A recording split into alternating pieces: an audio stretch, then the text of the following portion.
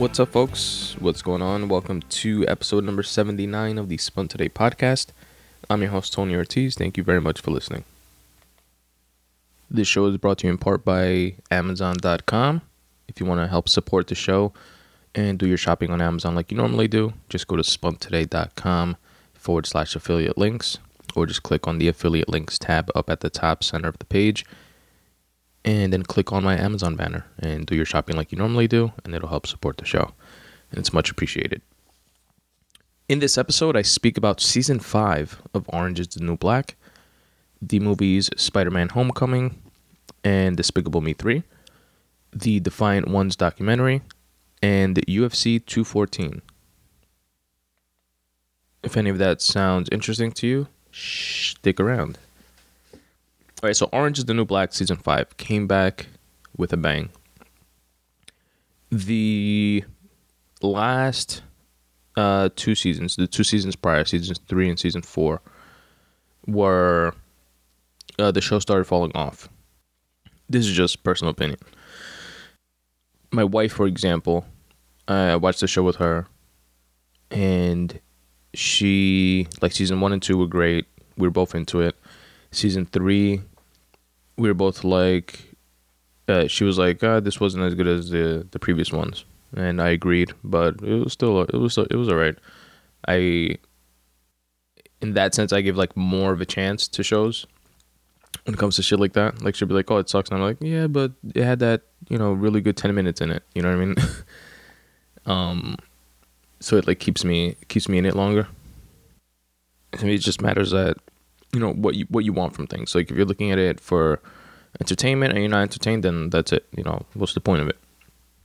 Me personally, entertainment is like one of the things. I want to be entertained, obviously, if I'm watching a show or a movie, but then I'm also looking at if there's anything to gain from it, knowledge wise, or flows in dialogue and writing and like stuff like that. Like more technical shit that I'm looking into, but that's just because I'm into like writing, so obviously everybody's not going to be into that and be able to like look past a shitty show to try to find like the diamonds in the rough. So that was Season 3, and then Season 4 came around, and my wife was like, oh yeah, I'm like not going to watch this series anymore. Like, this shit sucks. And I agree that Season 4 wasn't Season 4 was probably like the worst season of all. But I wasn't at that point of, I'm not gonna watch this thing anymore. Season 5, I convinced her to watch with me, or I think maybe like I watched like the first 2, and I was like, yeah, you should see it. It's actually pretty good. Or maybe we just started watching it together after some convincing, but we both did, and it was great. It was a very, very strong season. Up there with season like 1 and 2. And it even got her like back into the show. If you guys remember, Season 4 ended with, spoiler alert by the way, it ended with one of the characters dying, Poussin, at the hands of one of the COs. And this season picks up where that one left off. So it's dealing with that type of like police brutality, but in the setting of a prison, which is more CO brutality. But within that same realm, and tackling the same kinds of issues, and even bringing up police brutality throughout the series. The show, it's had some poignant social commentary points throughout the season, and yes, it was entertaining, but it also dealt with this type of stuff, along with the police brutality issue, subpar prison conditions, which of course is not the same for every prison. I'm sure there are prisons that are better, prisons that are worse, and it's a spectrum like everything else is. But this dealt with certain criticisms that you hear, like lack of educational services or opportunities, real rehabilitation, medical conditions. Like, for example, the show's about it's a woman's prison, if you guys haven't seen it. And speaking about not having tampons and stuff like that, like basic woman health needs. shitty food, and not just shitty food, but like food with no nutrition, which should be the metric to labeling something shitty food, but most people, myself included, just think shitty food as in, it tastes like shit. But if it's good for you, then technically it shouldn't be called shitty food. But this is just like shitty on both fronts. Looks like shit, tastes like shit, but also, no nutrition. And I think I'm trying to think if I mentioned in a previous podcast, or if this is just part of the novel that I'm working on, because I know I touch on prison related shit, but which, by the way, I'm gonna give you guys a full update hopefully soon on the novel. I'm like trying to give myself a deadline. Not trying to. I gave myself a deadline of December of this year to have it completed, which is kind of aggressive, but at the same time, I've been working on it for like forever. Anybody that listens to the podcast knows that, and I know it's not something that should be rushed, obviously, and people take fucking years and years and years to write a novel, especially the first one. There's a lot of hesitation behind it, but I want to be a touch more prolific, quote unquote, than that. So, but I will give you guys a full update once I get to like the second draft stage of it, second and third draft stage of it, which I feel that I'm close to, especially now with giving myself this deadline. But I can't remember where I spoke about this, but there's like companies that have government contracts for certain prisons, like the for-profit prisons, and they're like telecommunication companies that have contracts for like all the prison phone systems and like stuff like that, and people that have vested financial interests in prisons. And one of them are food companies, and there's one, I think it's Aramark. I don't remember if the Aramark is the food or the telecommunication business, but they were fined for like supplying food that was so old and fucked up and rotten already that it had maggots in it, like before being delivered as like a new batch of food. You know what I mean? And it's, companies that are driven by the bottom line skimp on everything to increase the bottom line, including quality, to the point that you have conditions like that. You know what I mean? And by the way, I'm not like a tree hugging human rights liberal when it comes to certain things. Like if you tell me that this person's in prison for biting the heads off of 3 people, and we're feeding them maggots as their sentencing or something like that, you're not gonna hear a peep out of me. But this isn't that. This is that. This isn't giving a piece of shit human being what they deserve. This is a company skimping on quality, trying to make a buck, and the byproduct of that is lack of oversight and maggots in food that gets served to people whose main thing should be rehabilitation. You know what I mean? Not, here, eat some maggots. So whatever. It speaks about subpar prison conditions, to get back to the main point of season 5 of Orange is the New Black. And what else? Healthcare and stuff. Mental health. Definitely deals with mental health. Crazy Eyes, as she's called on the show, is like a big fan favorite character, and she's great, by the way. And they even deal with kind of like the naivete of just giving people mental health like pills, and different pills, like, oh, this is for crazy people, take this, and it's like, no, that's not her specific medication, so that won't work on her.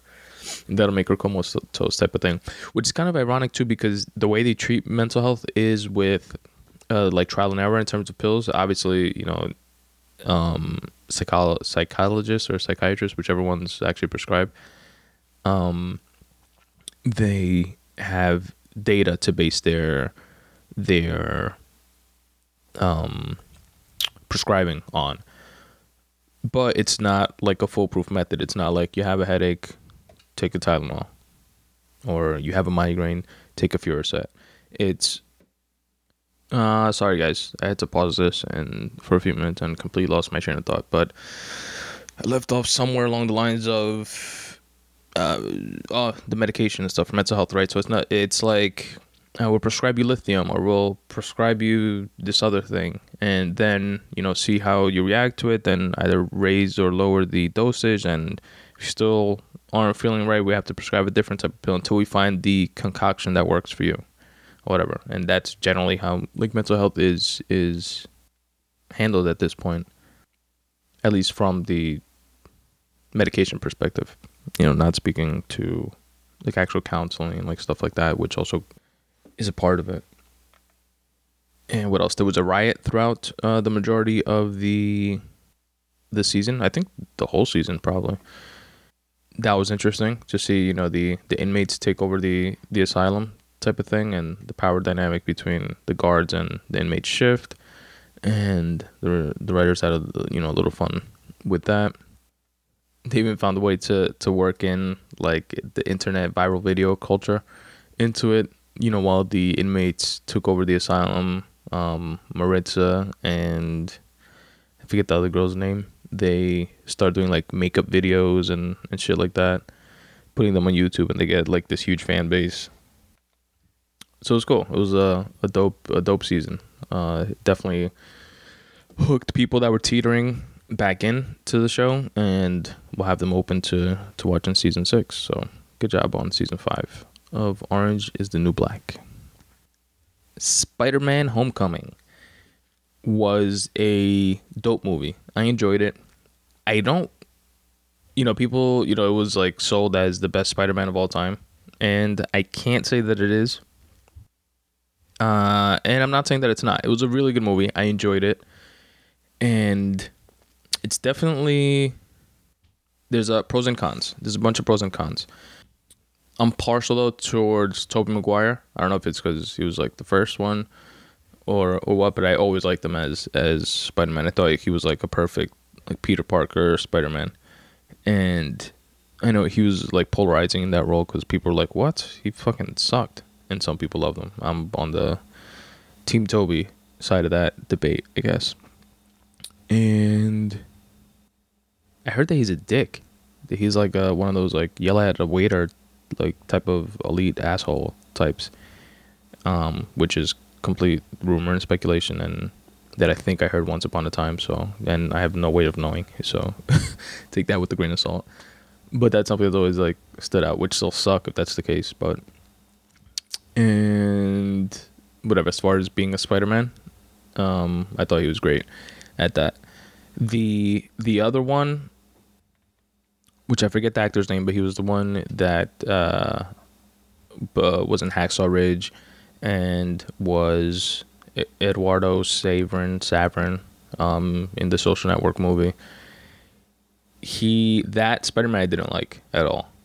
Like, I didn't like the Spider-Man or the Peter Parker that he played. Whereas the Tobey Maguire one, perfect Peter Parker and a good Spider-Man. So this new one was great. This new one was definitely better than that Eduardo Saverin Spider-Man. I really like that he was, because the story of Spider-Man is like a high school kid, right? That gets bitten by a radioactive spider and gets all these powers and shit, and he's starting to figure things out. Tobey Maguire played like an older version of that. I guess his was like in college. He was on a college trip, but you know what? Was Spider-Man a high school kid? Because he had a job as a photographer, right?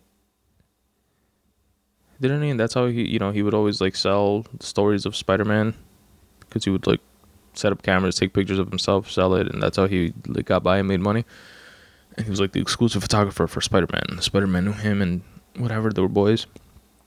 I don't know. So maybe it was his senior year of high school. I don't know. Anyway, Tobey Maguire, it always seemed like an older version of Spider-Man. This one, if that's the case, that it was in high school, then it made sense that he was. Well, actually, yeah, even Tobey Maguire was in a high school setting. It just seemed older. Anyway, the I guess it started in high school, then they just got older, whatever. All right.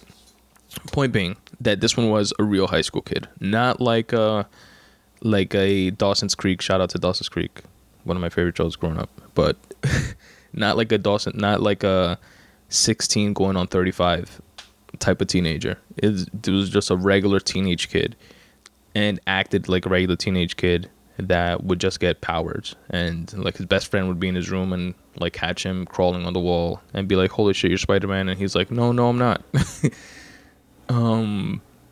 He was really like a regular kid, how I would expect I would act if I got bit by a radioactive spider and became Spider-Man when I was fucking 16, 17 years old. You wouldn't have it all together and all figured out and be ready to like save the world from shit just because you were bestowed with powers. You'd be like, holy shit, what the fuck do I do? And then try to do cool shit. What else? So I like that aspect of it. It felt like more grounded. Him as an actor, he did a great job.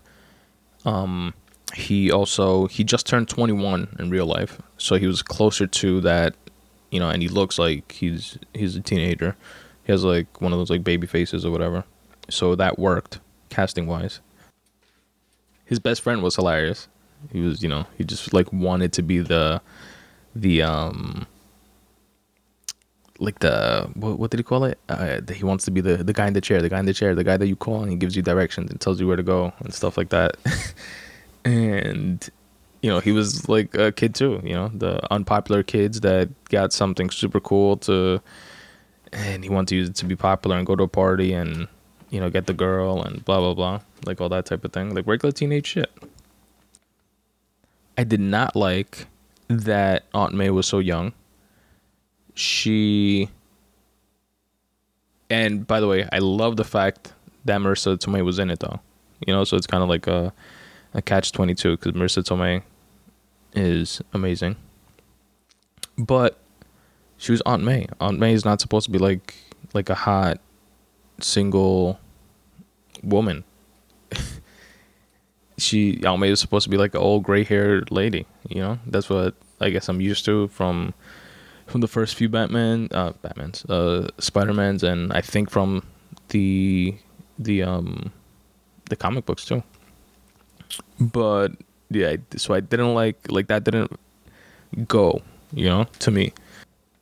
And I know there's probably some like comic book nerds out there that'll be like, no, you don't know. In Spider-Man 37, there was a parallel universe rip in the reality, and Aunt May was actually his same age because he wound up being old. Like, all right, I'm not that deep into it, but I just mean like the general storyline. I like that they went away a little bit.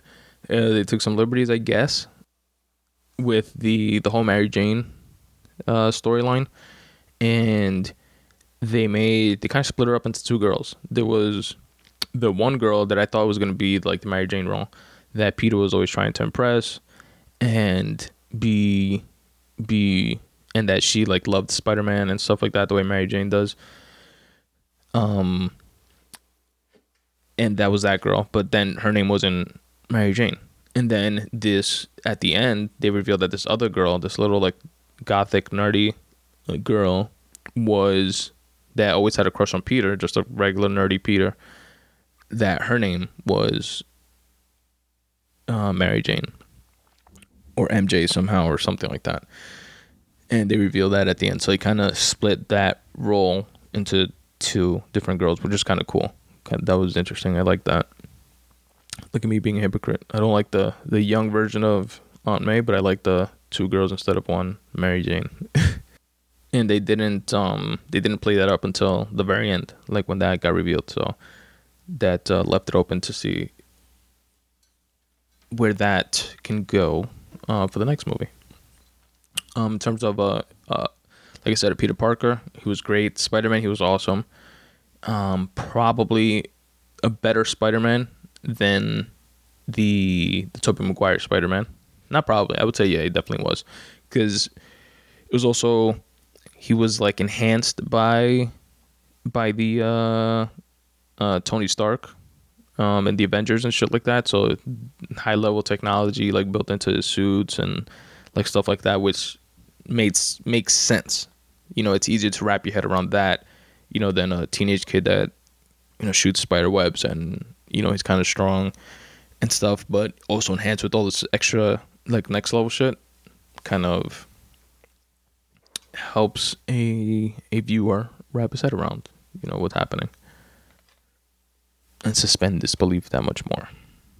The best part of it, one of the best parts of it, probably the best part of it to me, was the fact that it was like Queensed out, like the whole shit. It was like it repped Queens really hard, and in ways that I didn't even notice. Like for example, my brother told me about a song by the Ramones, and that was in it, that I'll probably play in the outro of this episode, so you guys can check it out if you stick around for that stuff. I always play music in the background of the outro, so you guys can check that out. But the Ramones are a group from Queens, from Forest Hills, which I did not know.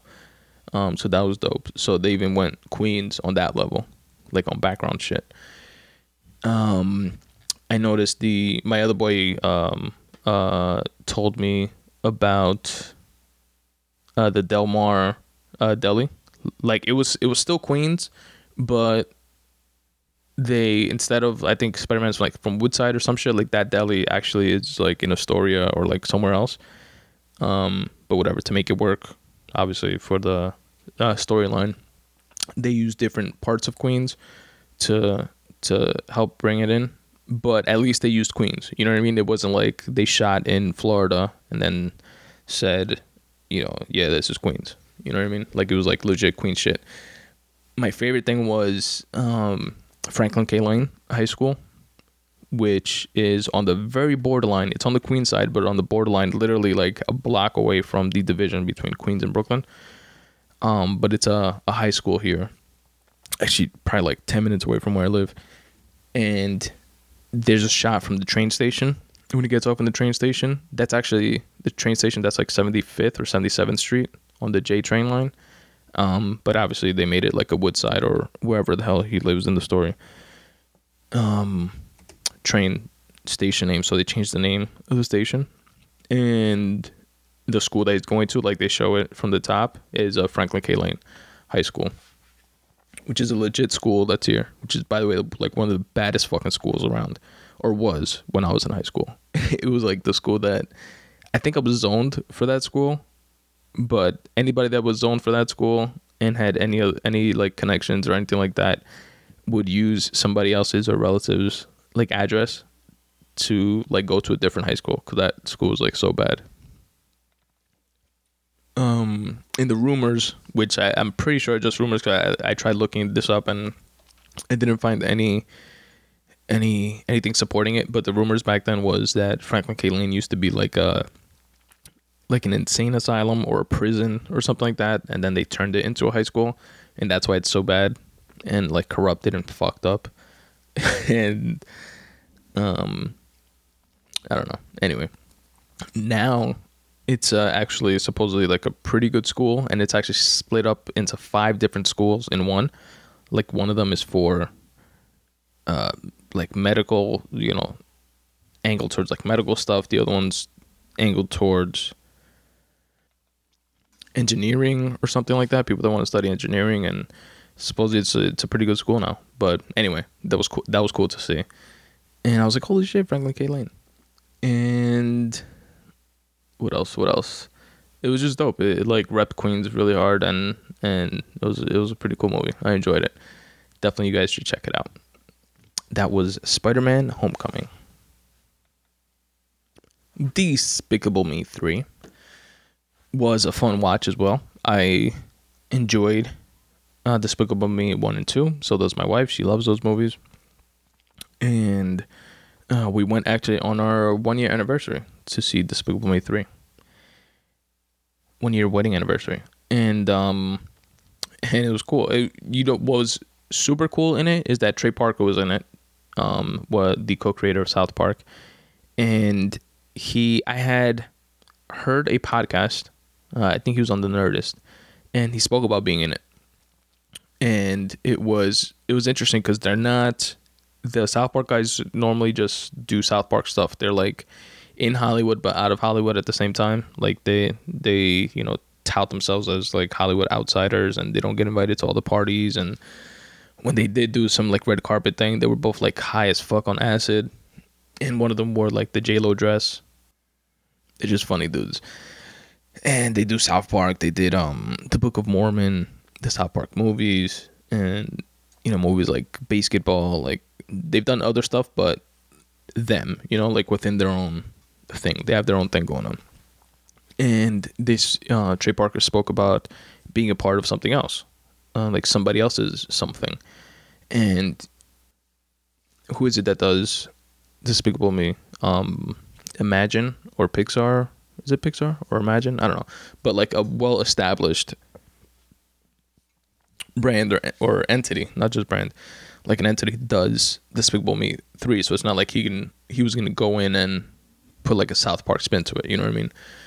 It's like another behemoth in and of itself. So he was like that it was interesting from that standpoint, just to be part of something else and see somebody else's like process and approach to things, and just have fun with it and like play his position kind of, and it was cool. And then so I knew he was going to be in the movie, but I completely forgot about it. I saw the movie. One of the characters in the movie is Balthazar Bratt, which is this child actor guy that was super famous as a child actor, and then once he started going through puberty, getting pimples and his voice started cracking and stuff like that, they canceled his show.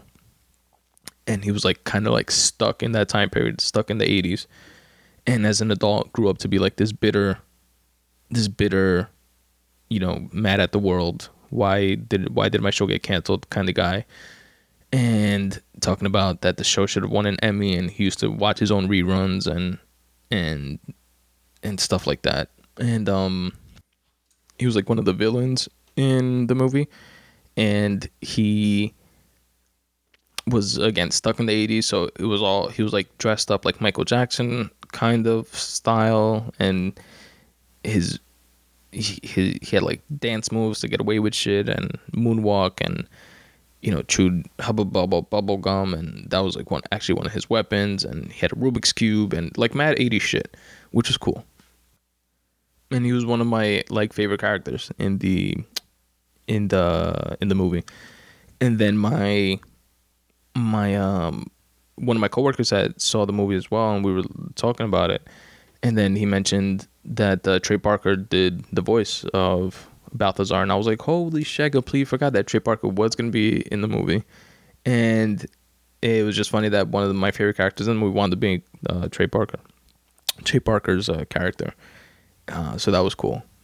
So look out for that when you guys watch it, if you haven't already. And what else? The little girl Agnes, she's always like the most adorable in these movies. And she has her own arc, and she's like obsessed with unicorns, and she has like this teddy bear unicorn thing that she always loves. And then her arc is somebody actually tells her that unicorns are real, and that she's going to, and she wants to go capture and find this unicorn and have her own real life unicorn, and she goes through her own thing. And that was kind of cool as well, especially like how that piece of it ended. And yeah, that was it. That was Despicable Me 3. Definitely worth the watch, and looking forward for more. The Defiant Ones documentary is so good. It's a I can't even really call it a documentary. I think it's listed as a mini series, because it's a 4-part documentary, each an hour each, so it's like a 4 hour long undertaking, but well worth it. I've seen a couple episodes multiple times, and it keeps you engaged throughout. It's the story of parallel stories of Jimmy Iovine, which is the founder, creator, establisher. I don't know you can call them, of Interscope Records, which is the parent of imprints like Aftermath, which is Dr. Dre's label, Shady Records, which is Eminem's label, G Unit Records, which is an offshoot of Shady Aftermath, and Interscope. It's like the parent of all that. Death Row Records, which is, the whole Suge Knight, Tupac. And that's just on the hip hop side of things. Jimmy Iovine is also responsible for people like Gwen Stefani, Black Eyed Peas, Nine Inch Nails, Marilyn Manson, etc., etc. And it's like parallel stories between him, Dr. Dre, creating beats together, which was actually Jimmy Iovine's idea, not Dre's, but Dre is obviously the one that brought that idea to fruition and put it over the top, in terms of like mechanics and aesthetics and just brand. But Jimmy's like the guy behind the scenes that makes shit happen. And it was so well, it was so well done. It was directed by Alan Hughes and like co-written by Alan Hughes. And it was a dope choice, like a narrative choice. And Alan Hughes, by the way, he's the director of like movies like Menace to Society and Book of Eli. It was a dope narrative choice too. He showed throughout the four-part episodes, he showed like the back and forth, like the coming of age stories of each one, of Jimmy Iovine and of Dr. Dre. And he went back and forth, back and forth, back and forth. So he would show a certain period in Jimmy Iovine's life as and it's a coming of age story, so it's like progressing throughout the four series. And then you're like so invested in it, you think you're just watching like a thing of Jimmy Iovine, then it'll switch to Dr. Dre and show like a similar time period in Dr. Dre's life, and show the parallels between the two and how their individual journeys led into them meeting and then building what they built, which was not just a multi-billion-dollar behemoth in what Beats by Dre is, but how like the paradigm shift of Apple Music and the transition of the music industry into streaming and et cetera, and along the way being responsible for or taking part in all of these artists that we know, that we're familiar with today, that are like the ones I just mentioned, and also early on in Jimmy Iovine's career having to do with projects that came from people like John Lennon and Bruce Springsteen. What I like about what resonates a lot with me with the documentary is that they are, both Dre and Jimmy are like underdogs that overcame like external and internal doubt by just like sheer like grit and hard work, determination, and just like this want, this like fire, this like a need to like figure shit out and do things how they felt they should be done. And then listening to their backstories and seeing the parallels in them is like amazing, because it's like two night and day backgrounds and upbringings, but the same type of drive and the same type of will and the same type of ability to let something go that most people wouldn't let go, because you know that what you're aiming for, what you're going towards, is better. And not necessarily better by like a certain measurable metric like financially or some other arbitrary number, but they have this like mutual type of understanding of creativity being something that should be left to its own devices, kind of, like creativity trumps all. Like Dre feels most at peace or at home when he's behind like whatever that big ass mixer table is called and creating beats, creating music. Jimmy Iovine says himself that although he did start with like engineering, with music production and stuff like that, his thing, his shtick, his gift is producing people and like knowing, what songs go with what people and what people should work together, and being able to forge relationships and, like he said, quote unquote, produce people, but understand like when to like step away and let it bloom, let it blossom, let it find its way, with certain people or projects or etc. And it's such a it's a dope documentary. It's motivating, and I recommend it to anybody that's like into this type of shit. And I've always known the name Jimmy Iovine because of Eminem, because Eminem like shouts him out a lot, like or has like in the past, and even 50 and people like that. But he's more like a behind the scenes kind of guy. So I've always like known the name, and I know he was like the president or founder or whatever of Interscope, but I didn't know his story. This definitely gets into his story, and it gets more into Dre's story as well. Like Dr. Dre is like I guess like a private type of person, and we learned more about him with like the movie Straight Outta Compton. Like that's when I first found out that he had a brother that died, and that's a true of something that happened in his life. And they actually show him on the set of Straight Outta Compton in this documentary, the Defiant Ones. And that's something that even in the documentary you can see he holds like close to the chest, and he has like this weight that he's carrying around, which was seen like in the movie kind of, and you can see that that's something that he does carry around with him, which I can't imagine not. But something that Jimmy Iovine said was that he was kind of sort of like on the fence about doing this whole thing, but because Dre was actually down to do it, because he's such a closed off type of like person, he was like, oh yeah, it has to be done. Like I have to do it, even though I'm on the fence, because Dre wanting to do it is like unheard of. And so Dre opens up a lot more than I guess people are used to him opening up. And that is the Defiant Ones documentary.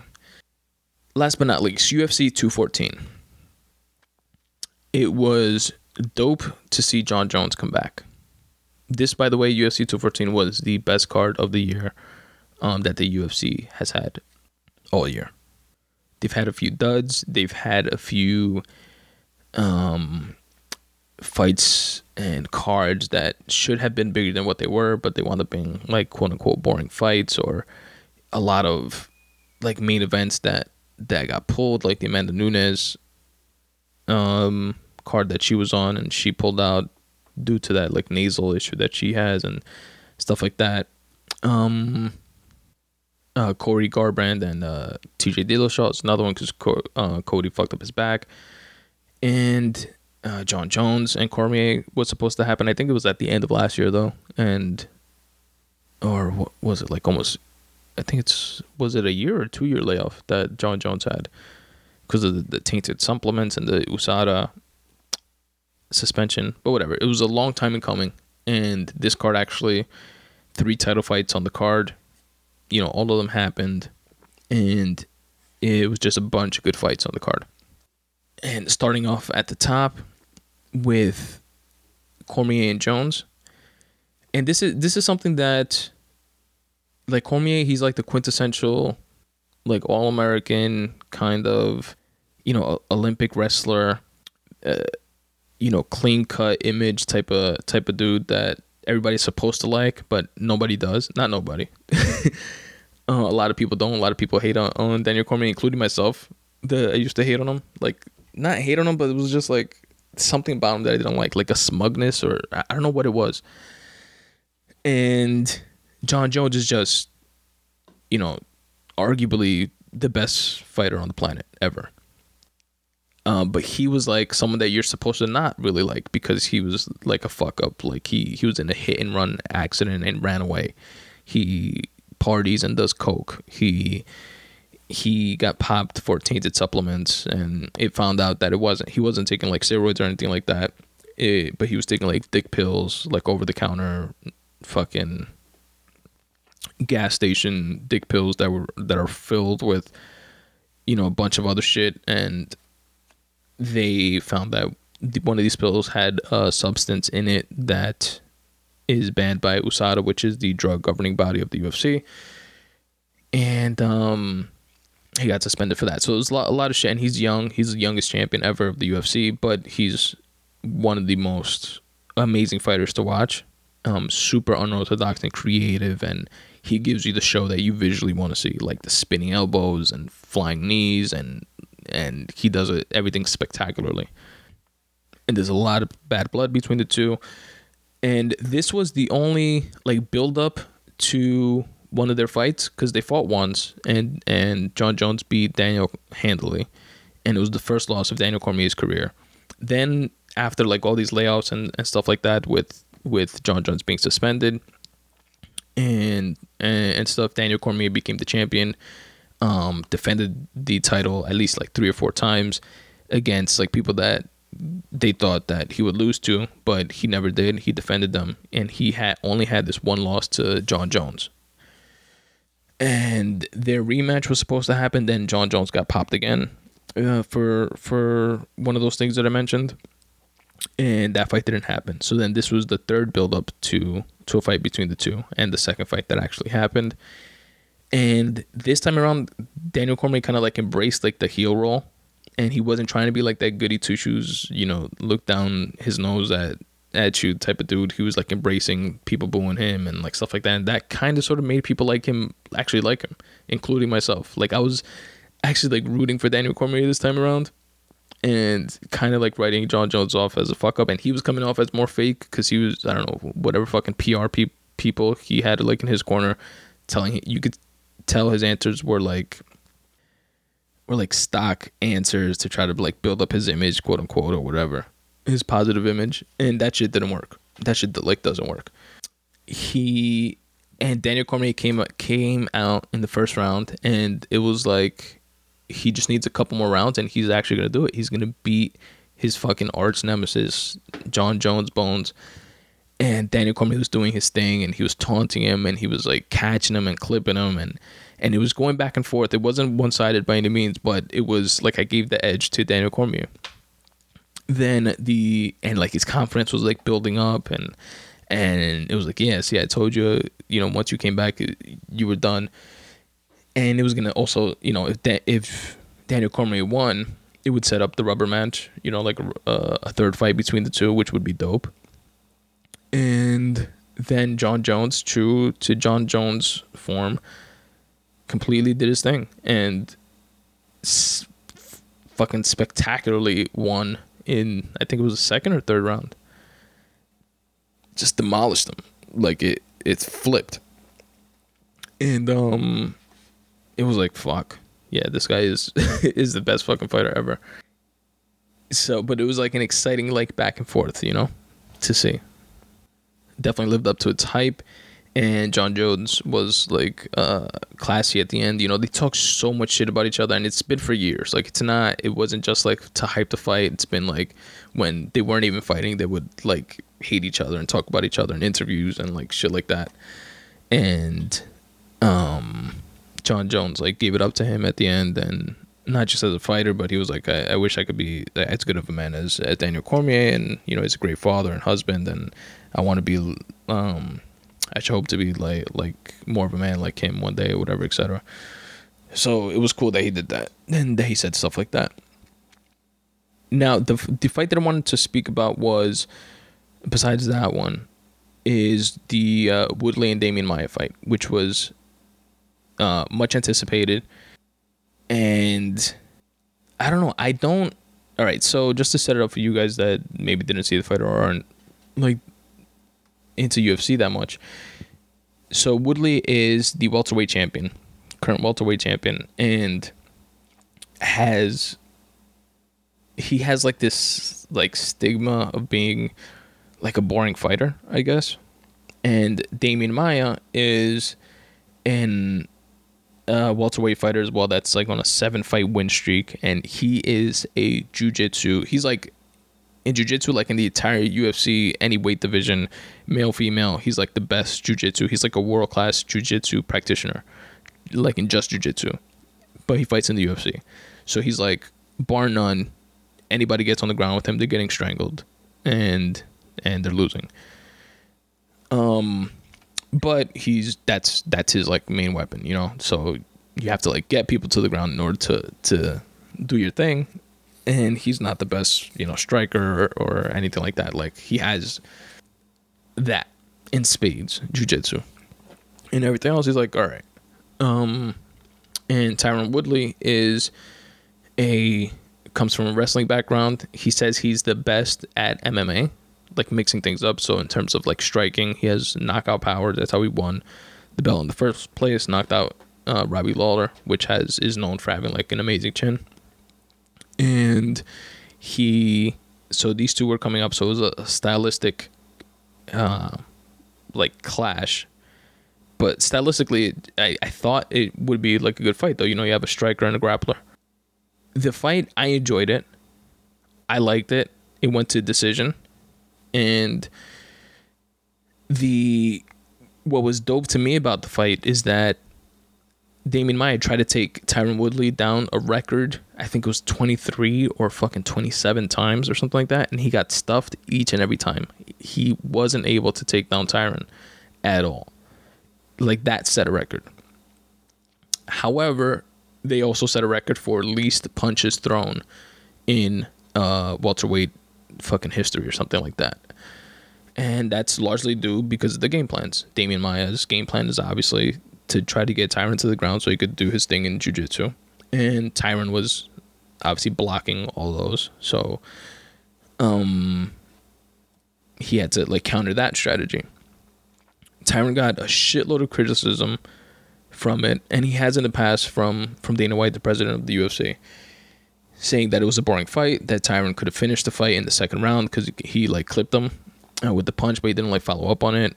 And he was pissed. Dana White was pissed, saying that now he's not going to give him the fight with GSP, which is like George St. Pierre, for those that you don't know, is like the best welterweight in UFC history, but he retired a couple years ago and he's thinking about coming back, blah, blah, blah. But saying that he's not going to give the fight to Tyron because Tyron is too much of a boring fighter, and if you're not willing to take the risk, then you don't get the reward, and blah, blah, blah. He's coming with that type of shit. Tyron then, on his end, you know, plays up as he has in the past, like the race card, saying that it's because he's black that he's getting like kind of like blackballed, pun unintended, and that he won his fight.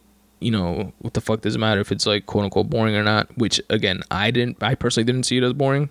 I kind of see it as kind of like Mayweather gets flack for being a boring fighter, but he's like the best defensive fighter ever.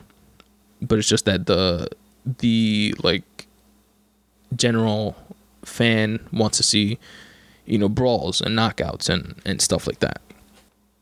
And I'm kind of like I hate when people do use like a racism card or a you know, feminists do that shit too, or like a sexist card or like whatever.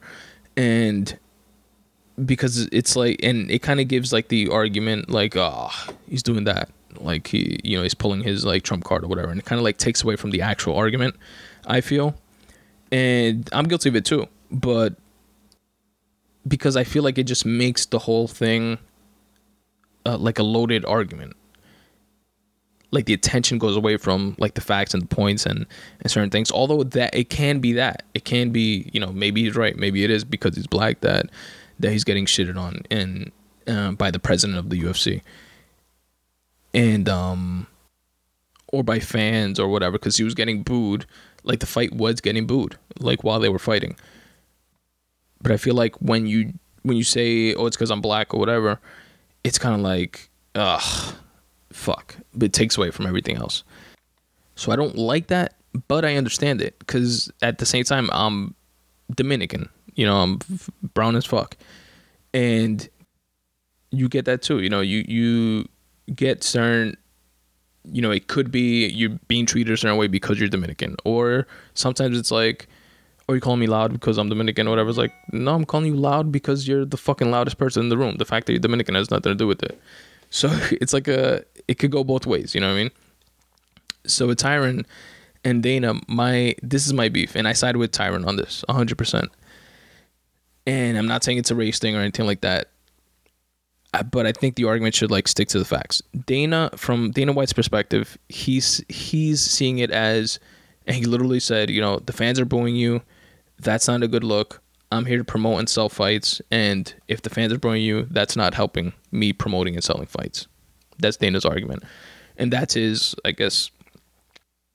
That's his argument. Whatever. Tyron's argument is, I won my fights. I'm a champion. I've defended my belt, and I've defended it against different styles. If you put somebody that's a grappler against me, I'm gonna stop his grappling because I'm the best mixed martial artist. If you put me in there with a Wonder Boy who's a striker, I'm gonna neutralize his striking. Like, they call that a boring fight too. And Tyron has a point, because he did neutralize a striker using like striking shit, like defensive striking stuff. He neutralized a grappler in Damian Maia by stuffing all his takedowns in record number of takedowns. So Tyron's like, why am I going to start throwing fucking punches? Which, by the way, he did throw out. He like tore his rotator cuff or his labrium or some shit like that in his shoulder in the first round. So he couldn't throw as many punches as he wanted to. And now he has to have surgery, et cetera, et cetera. But that's like a sidebar. And Tyron is saying, put me in there with somebody who is also an MMA practitioner, not just specific to striking or specific to grappling, and I will neutralize them in that style, which is more of a mixed, striking and grappling and wrestling and everything, which is why he wants the GSP fight. And he has a point. You can't say that he won't do that or won't live up to it because he's matched whatever has been put in front of him. So I think that it would be a great fight. Also, it has the element of, which one of the reporters said in the post-fight press conference to Dana, like, since people are booing Tyron, don't you think he would have kind of like the Mayweather effect in that people will want to see the GSP fight that much more because, whether they hate him or love him, Tyron, they would want to see him lose. Like, if they, if they're hating on him like that much. And obviously everybody wants to see GSP come back anyway. So it would sell. And I definitely agree with that. I would want to watch that fight, not for those reasons. I would want to watch it for the reasons that Tyron's saying, that, put him in there with the true mixed martial artist and he'll match that style. And I see, but I don't agree with Dana White's argument of the whole, I'm here to promote fights. People are booing. That's not helping promote the fights. But you're not looking at them in, this is coming from just a fan, not someone who clearly knows what he's doing and is worth like $400 million now after selling the company. But for what it's worth, from my perspective, since you are supposedly catering to the fans, you can't see it as a singular fight type of thing, because it does come off as like a beef with Tyron. You had 12 fights on the card. You had 6 KO finishes. 6 finishes. 5 of them were KOs. And one of them was a submission, which that submission one was I missed it. That was the, I forget the guy's name. Something with an O. Osara, I don't know. Anyway, that was like fight of the night. So you had 6 finishes and then 6 decisions. Tyron happened to be one of the 6 decisions, but you pick on like that one to say, oh, it got booed or whatever. But my thing is that you want to sell and promote fights. Certain people want to see, obviously, like the layman fan or whatever, want to see like KOs and knockouts and brawls and submissions and shit like that. Other people just want, other fans, there's another subset of fans, whether it's large or small or whatever, it's another subset of fans that you also have to cater to, which are like the true martial art enthusiasts or I don't even want to call them martial art enthusiasts, but just people that appreciate masterful martial art performances. And you are a mixed martial arts organization. So you have to appease them as well. And this card did exactly that, 50-50. You had 6 finishes and 6 decisions, period. So you're already catering to them if you look at it from a more like macro level. So the fact that Tyron's fight got booed, but it got balanced out by the Jones and Cormier fight, which fucking got cheers. The fans got what they wanted in the Jones Cormier fight, and another subset of fans got what they wanted in seeing Woodley put on a masterful neutralizing performance and defending his title once again. And you had a dope back and forth brawl also in Robbie Lawler coming back and fighting Cowboy Cerrone, and that is actually a good matchup. Robbie Lawler and Woodley. That's the guy that Woodley knocked out to get the belt, and Robbie had a dope run with the belt since then. Before then, rather. And Dana did mention that might be a good fight for Woodley coming down the line, but we'll see now with all the like bullshit back and forth and egos going around and stuff like that. Now we'll see what happens, but that's just my point. You want to sell fights, you want to cater to fans. You had a 50-50 split in terms of the ways that the fights can go. Some fans got what they want from one half, other fans got what they want from the other half.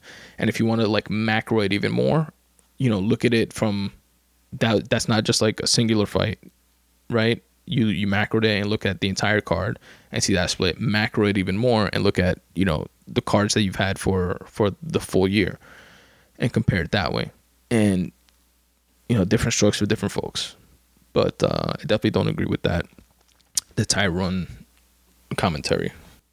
And then again, lastly, on the flip side, Tyron, if they somebody says they don't like you, it's not necessarily because you're black, although it could be that, but it's not always that. And that's it. That's all I got, folks. That is the episode. And if my calculations are correct, you should be hearing the Ramon song that I mentioned earlier right about now, while I tell you guys on different ways that you can help support the Spun Today podcast. First off, would you like to receive a short email from me once a week on Mondays at noon? I'm recording this on a Monday right now, actually, on August 7th. And this Monday at noon, today at noon, in a couple hours, the people that have already signed up to this will be receiving a midday Monday boost letter. What that is my weekly newsletter where I share with you guys 5 different things. And those 5 things are a podcast pick of the week, a photo of the week, a word of the week, a video of the week, and a quote of the week. And if you want to check out what those look like, go to spuntoday.com/subscribe, which is, by the way, where you can drop in your email address and you will receive the very next one. But at the bottom of the page, you can click on there and see the previous Midday Monday boost letters, the history of the Midday Monday boost letters, and see if it's something that you would be into. And it'll go straight to your email box, and you can unsubscribe at any time if you choose to, but you probably won't because it's a dope newsletter. I would sign up for it myself, and if it was offered to me, and that's why I created it to begin with, because I wanted to share some of the things that I'm into. So check it out, Midday Monday boost letter. You can go to spuntoday.com/subscribe. If you want to be part of the Spun Today podcast and you're a creative of any type, whether you're a writer, some sort of artist, check out the questionnaire that I have on my website at spuntoday.com/questionnaire. It's 5 open-ended questions. And what I do is you guys submit them. I read them out on future episodes. I read your responses on future episodes of the podcast. And if you're like me, you like hearing how the sausage is made for other people. You like to hear from other writers on what motivates them when they have writer's block, or what other things are they into besides writing. Like, we have this writing thing in common, but what else do you like? Do you like watching Netflix? Do you like certain movies? What types of movies do you like? Do you like fucking photography or pottery or you know what I mean? Like, some people like that. I like that. I like that, like, behind the scenes look type of thing. And the Spun Today questionnaire gives you exactly that, and gives other listeners the opportunity to peel the curtain back a little bit and look behind the scenes. And it's a good way for you guys to, for free, promote something that you have going on. Whether it's like your blog, you have a book coming out, or whatever it is. So check out spuntoday.com/questionnaire and fill it out. And I will read your responses on the very next one. And by the way, if you don't want to promote anything, you don't have to. If you want to remain completely anonymous, you can. Just read your responses and I won't say where it came from, etc. So check it out. What else? Oh, by the way, that photo website that I was using, Crated, CRATED.com, is they're like canceling Crated or closing down Crated because they had like two similar companies running at the same time. The other one became more successful, and the company chose to like put its focus on that. So for printing any of my photography, you can no longer go to created.com/spuntoday because that's being deactivated. But none of you guys are doing that anyway because there's, I guess, better or more convenient options out there for you.